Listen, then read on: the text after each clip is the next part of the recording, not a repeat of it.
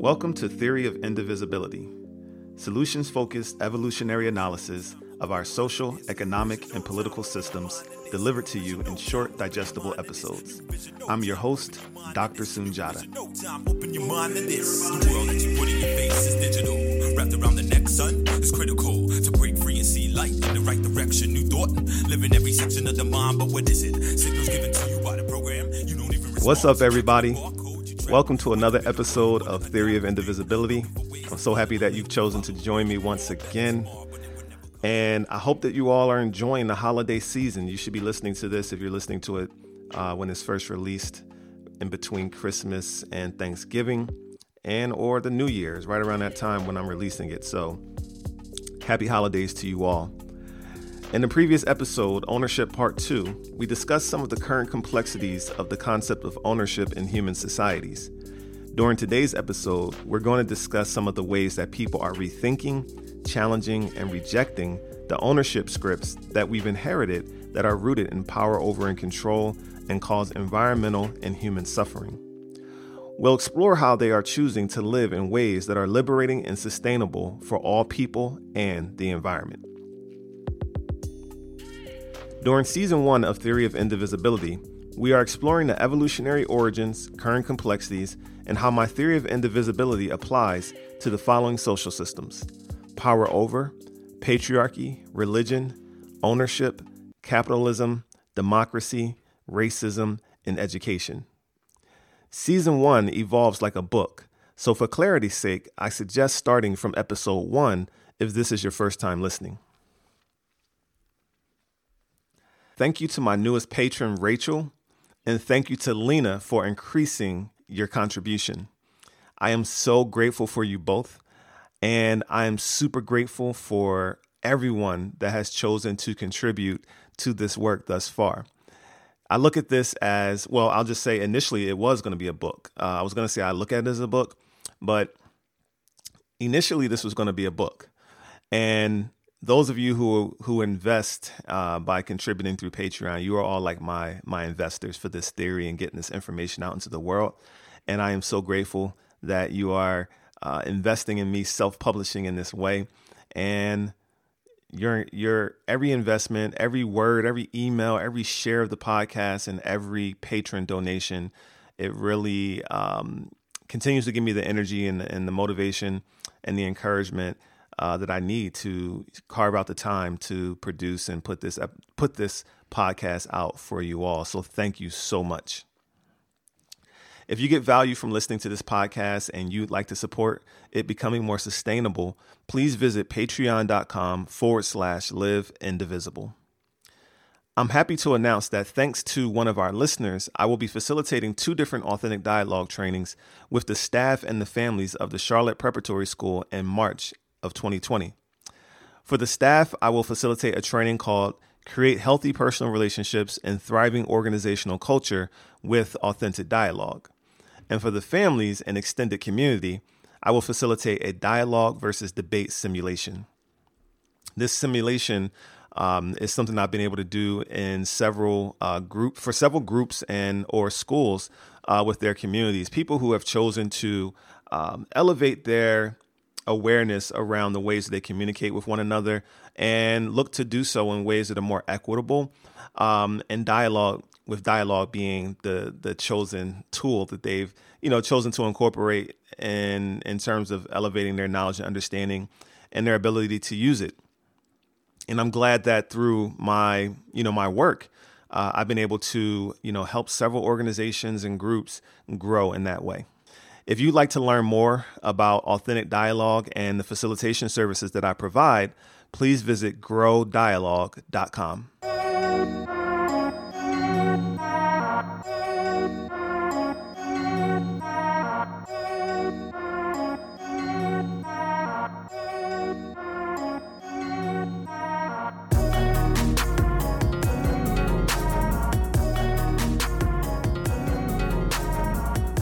The transition music that you are hearing was created by Green Tea Panda, which is the DJ name of my 7-year-old son, Scotty Jet Speed. Begin quote. I truly believe that we as humans have the capacity to live in harmony with nature and one another. I truly believe that we have the capacity to live indivisibly. It is my belief that the true leverage point for living indivisibly is in the recognition that our current social, political, and economic systems are intrinsically designed to produce the perpetual dysfunction that we continue to experience because they are rooted in power over ideals, beliefs, and norms. It is also in the recognition that there is no one to blame. Power over systems were designed and integrated into society approximately 10,000 years ago based on the communication, problem-solving, and governance tools that had evolved up to that point in time. Just like they had no way to drive cars back then because the skill and know-how had not yet evolved, they also had no better way to manage population growth and the perceived scarcity of resources because the skill and know-how had not evolved yet.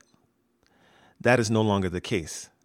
We currently live during an era where many people possess the necessary skills to live indivisibly, and there is an abundance of resources available to help more people obtain them.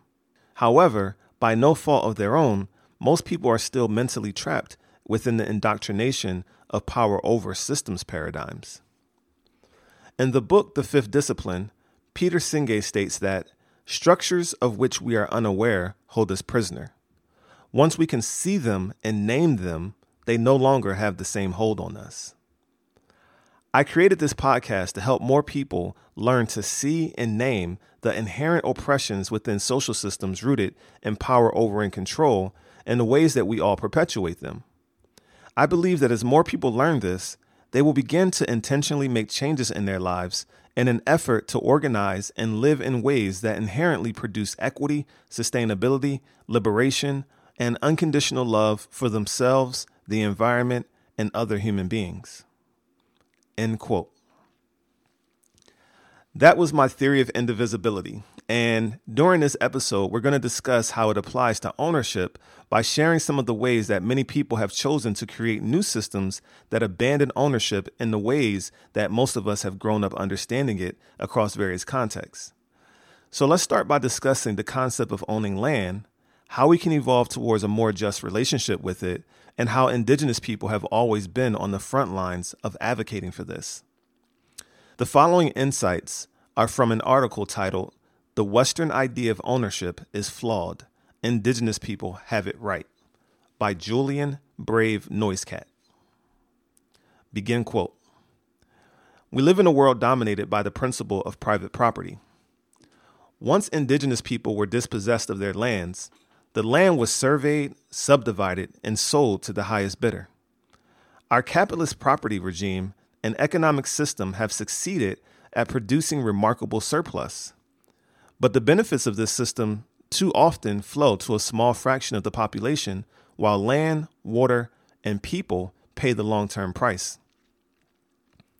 While property has transformed the world, its flaws have never been more apparent.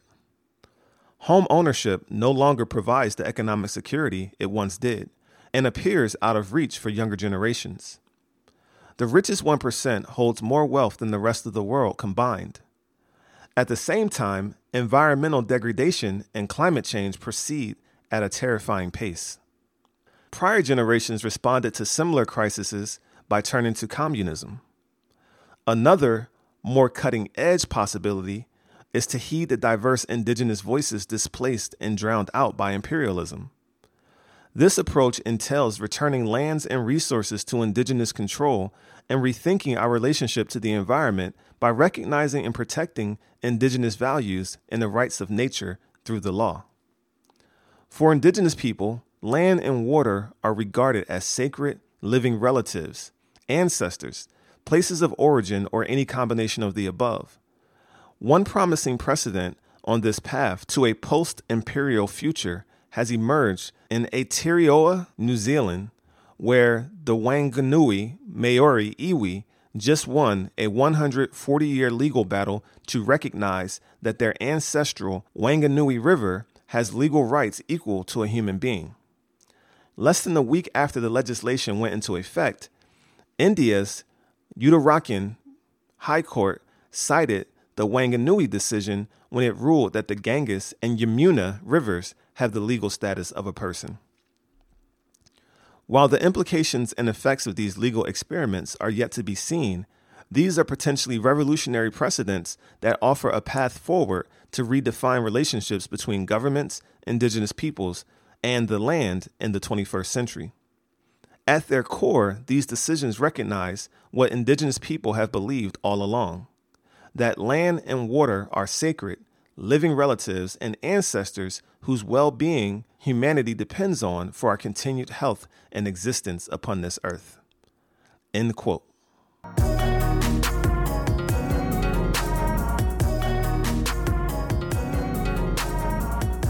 So, what are alternatives to the idea of owning private and public property? One concept is the idea of shifting from ownership of land to stewardship of land. The Land Stewardship Center defines stewardship as follows. In its broadest sense, stewardship is the recognition of our collective responsibility to retain the quality and abundance of our land, air, water, and biodiversity, and to manage this natural capital in a way that conserves all of its values, be they environmental, economic, social, or cultural. They go on to state that they understand that stewardship is a journey, and the commitment that comes with being good stewards takes time and effort. Their center and website provides resources to help people on that journey. I like a list that they listed on their website that's titled Being or Becoming a Good Steward Means. And they provide 4 bullet points that I'm going to share, but also hyperlinks that go a little bit deeper. If this resonates with you in any way, I highly recommend visiting their website, and there's a link in the show notes.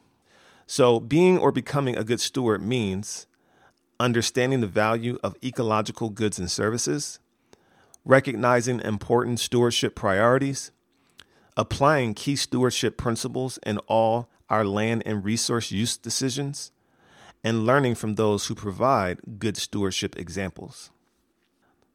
Another example of people being intentional about being good stewards of the land is intentional communities.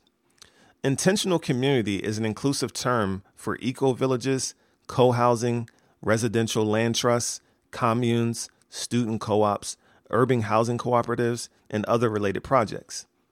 An example of an intentional community is the Amada community right here in Atlanta, Georgia, where I live. Founded in 1988, their mission is to provide an educational model for holistic living in an urban environment. It's an eco-village organized around ecology, sustainability, and co-housing, which provides individual homes within a group property. Again, I provide a link to that community as well as to the Intentional Communities is a website that has a listing of all the intentional communities around the world, at least all that register with that organization. And it's all in the show notes. I want to take a moment to share with you how I take this theory of indivisibility work into the world. At the heart of my theory is the belief that we have the capacity to learn new skills. If we want to live indivisibly, we have to learn how to communicate, resolve conflict, and govern our individual relationships, families, communities, and organizations in ways that reject power and privilege and embrace equity and collaboration. For the past 5 years now, I've been facilitating trainings on a skill designed to do just that, called Authentic Dialogue. Authentic Dialogue is about shared inquiry, a way of thinking and reflecting. It's an exchange where people think together and discover something new. It is the seeking of greater truth, a shared truth that results from a deeper understanding of one another. I have facilitated both individual sessions for 2 people and group sessions for organizations and companies. I also created an online training titled Create Healthy Personal Relationships and Thriving Organizational Culture with Authentic Dialogue, a 3-step process for collaborative conflict resolution that you can access for free at my website under courses. Visit igotogrow.com. That's igotogrow.com and click Book Me to view a list of facilitation topics, and please reach out to me if I can be of service to your family or organization.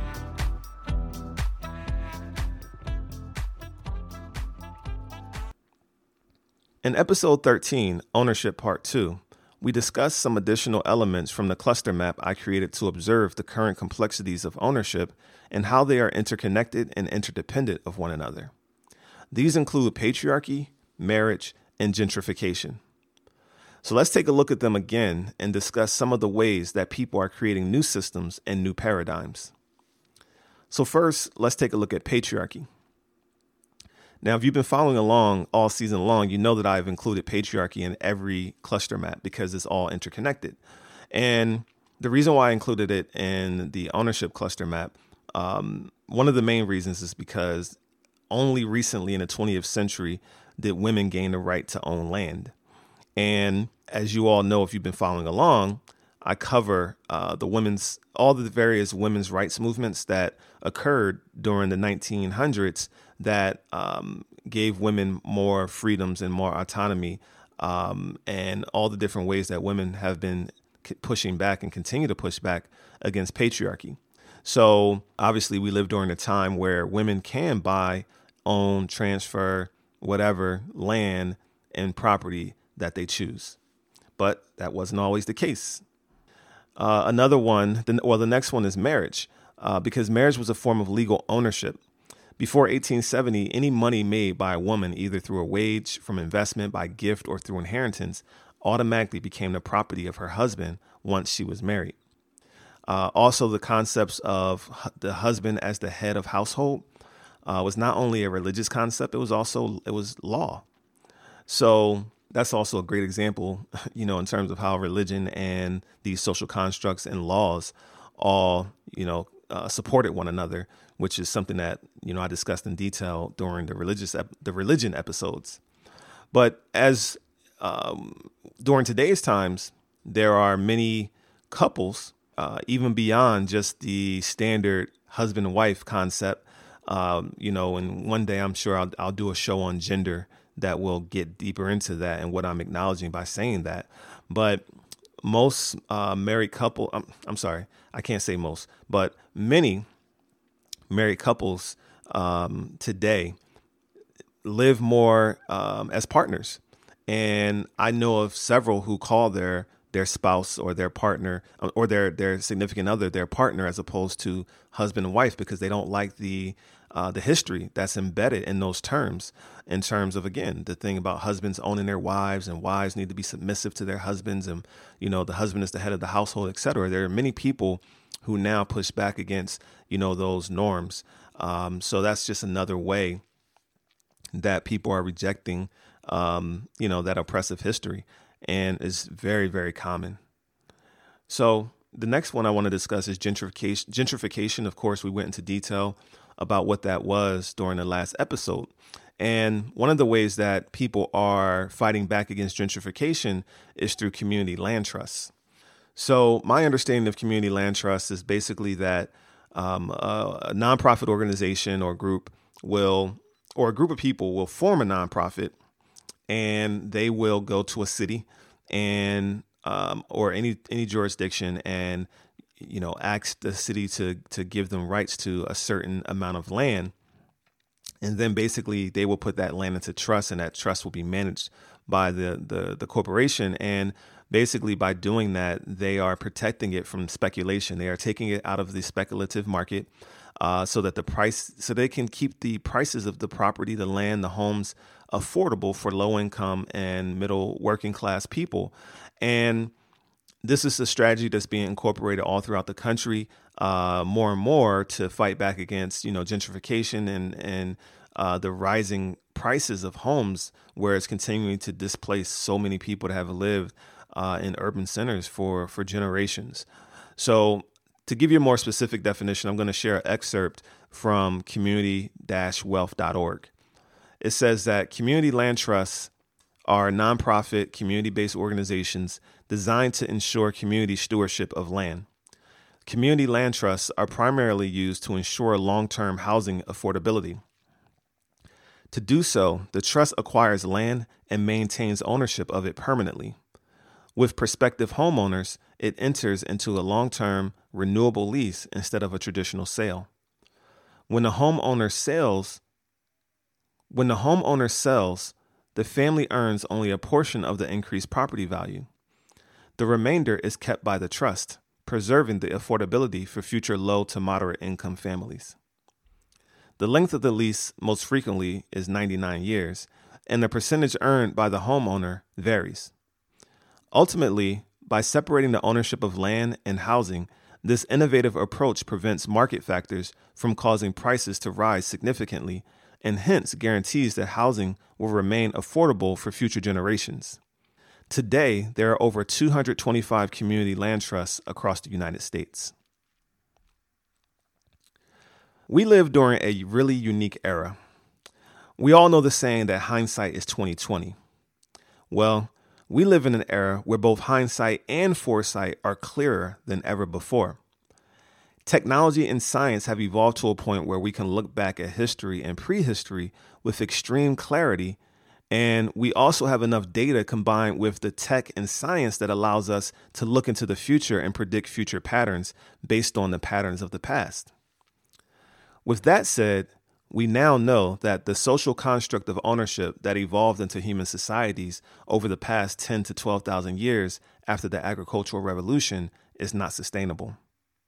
While it has provided abundance for many people, it has hurt even more people by increasing individualism and further distancing the majority of us from our indigenous roots and values of collectivism, stewardship, and egalitarianism.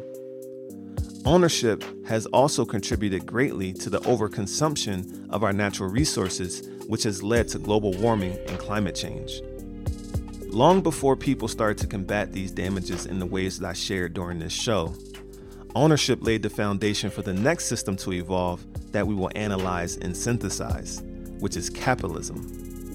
Next time on Theory of Indivisibility. Theory of Indivisibility is written and produced by me. If you enjoy this podcast, please rate and review it on Apple Podcasts or your favorite podcast platform and share it with friends on social media. It really helps a lot. It takes 20 to 30 hours of research, writing, producing, and editing to complete each show. So if you like what you hear, you can show your support in helping to make this show more sustainable by becoming a patron at patreon.com/liveindivisible. That's patreon.com/liveindivisible. That is also where you'll find show notes and resources for each episode. Thanks again for listening, and until next time, I love y'all. Peace. Visionary mind frame got me open and ears. I pause for a second, listen to the words that I spit. So can you feel it? Lose focus and you start to see the vibration hitting every nation. Check your foundation, a matter of energy. Got me circling for the world around me. Stand strong, holding the position I belong. Finish clearing the past and then you move on to a new way to go. Yo, engaging the flow, the critical mass. Got a brother running so fast, but will I slow down? The wheels on the bus go round and round. Sitting thinking how I'm living, what the longer. Now I'm coming to a point where I'm bridging the gap. I reckon living with the interpersonal ethic emerging to another level with my culture. Open your mind. Vision, no time, open your mind to this. New vision, no time, open your mind to this. New vision, no time, open your mind to this. New vision, no time, open your mind to this.